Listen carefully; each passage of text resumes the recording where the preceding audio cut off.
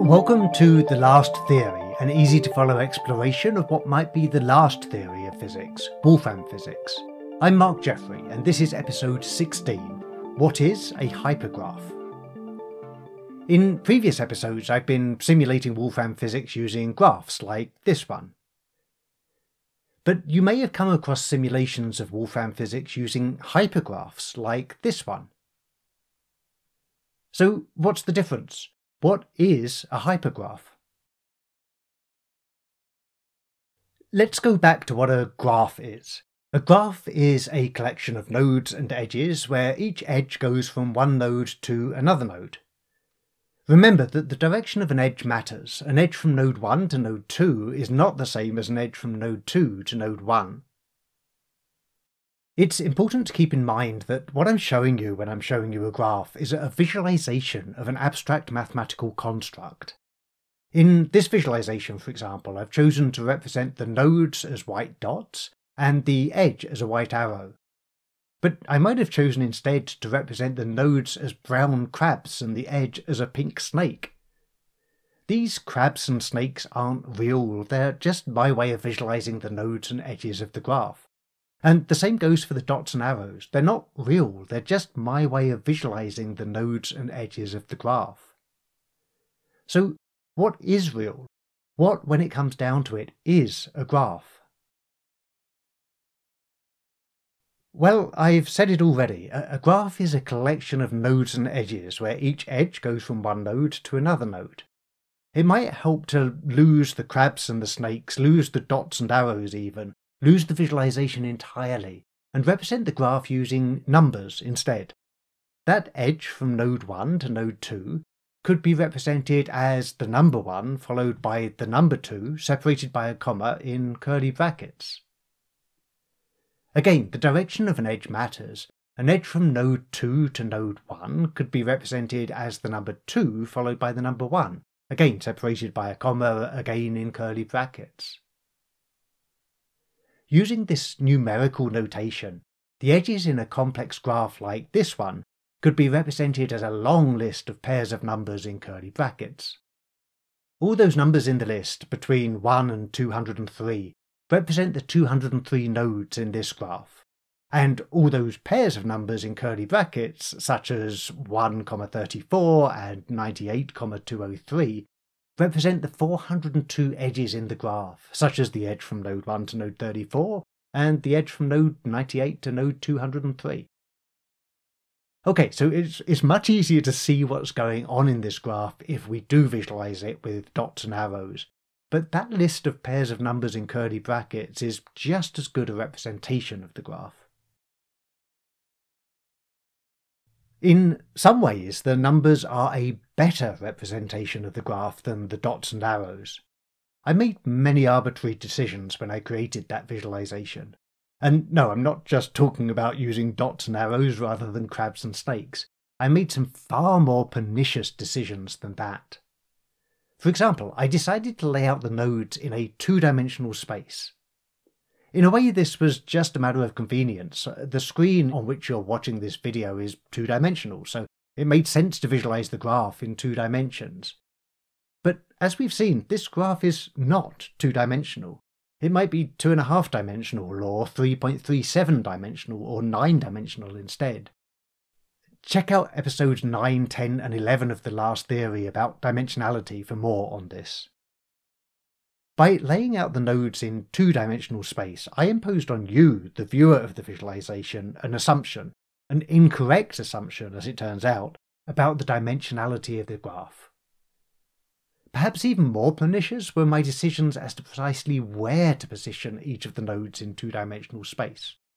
Again, in a way it was just a matter of convenience. I wanted the visualization to be as clear as possible, so I spread the nodes as evenly as possible over the space available, and I tried to make each of the edges about the same length. But as we've seen, nodes don't have positions, and edges don't have lengths in some putative space outside of the graph. Rather, the graph is space. And again, check out episodes 6 and 7 of The Last Theory about space for more on this. So again, by positioning the nodes as I did, I imposed on you, the viewer of the visualization, assumptions, deeply misleading assumptions, about the nature of space itself. That list of pairs of numbers in curly brackets might not be so helpful when it comes to seeing what's going on in this graph, but at least it doesn't misrepresent the universe. So let's do an experiment. If the numbers are a better representation of the graph than the dots and arrows, then let's take the numbers seriously. If pairs of numbers in curly brackets, such as 1,34 and 98,203, are a true representation of the universe, then I have a question. Why pairs of numbers? Why are there always two numbers inside the curly brackets? Why not three? This question might never have occurred to us if we'd got on visualizing graphs using dots and arrows. But now that we're using pairs of numbers in curly brackets to represent the graph, it's an obvious thing to ask. So let's put three numbers in each set of curly brackets and see what happens. We've been visualizing a pair of numbers in curly brackets, such as 1, 2, as an edge from node 1 to node 2. So if we're going to put three numbers in curly brackets, such as 1, 2, 3, how would we visualize that?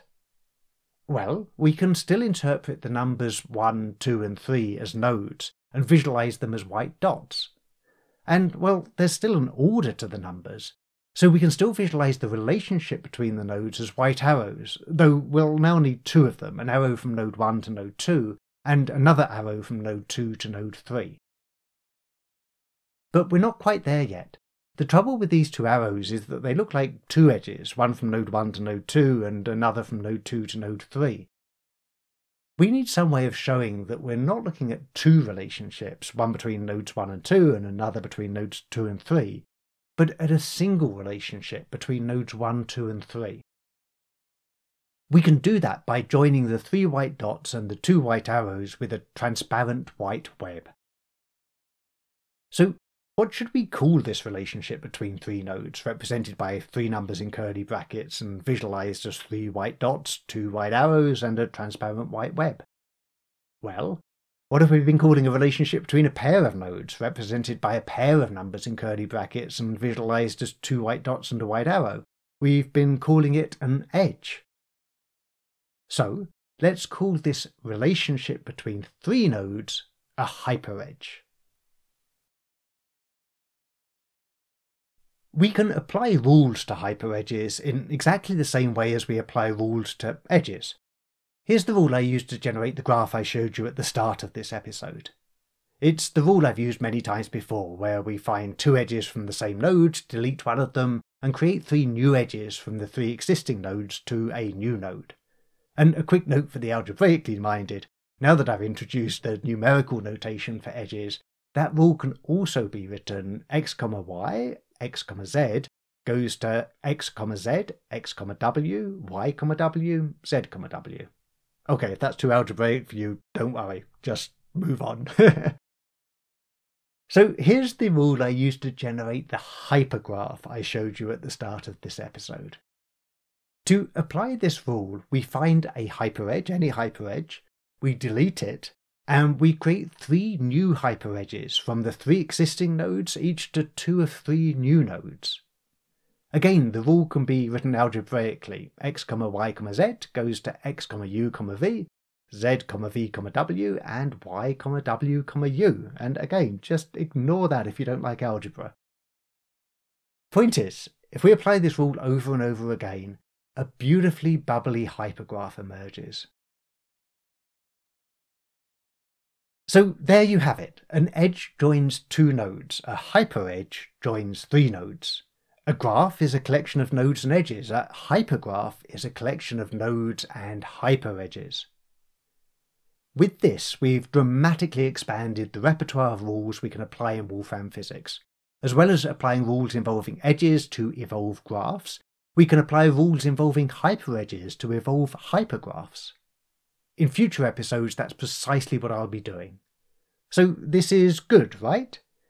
Except that this expansion from graphs to hypergraphs raises more questions than it answers. Here's one question. can we mix edges and hyperedges in the same graph or hypergraph? Here's another. If we can put 2 or 3 numbers in each set of curly brackets, then why not 1 or 4 or 17? In other words, if an edge joins 2 nodes and a hyperedge joins 3 nodes, then what joins 1 or 4 or 17 nodes? And here's a more fundamental question. Using graphs of nodes and edges to represent the universe seemed like a good idea when we started exploring Wolfram Physics. These graphs look a bit like space. Applying rules to evolve these graphs looks a bit like the evolution of the universe over time. Using hypergraphs of nodes and hyperedges to represent the universe seems similarly promising. Again, these hypergraphs look a bit like space, and again, applying rules to evolve these hypergraphs looks a bit like the evolution of the universe over time. But it's all starting to seem a little arbitrary. Which is it? Is the universe a graph, or is it a hypergraph? Or is it something else entirely? Maybe it's a hypergraph of nodes and hyperedges. With all these mathematical constructs looking a bit like our universe, how do we choose one over any other? Thanks for listening to The Last Theory. Join me for fresh insights into Wolfram Physics every other week. Subscribe to the free newsletter, podcast or YouTube channel at lasttheory.com. After all, this might be the most fundamental scientific breakthrough of our time.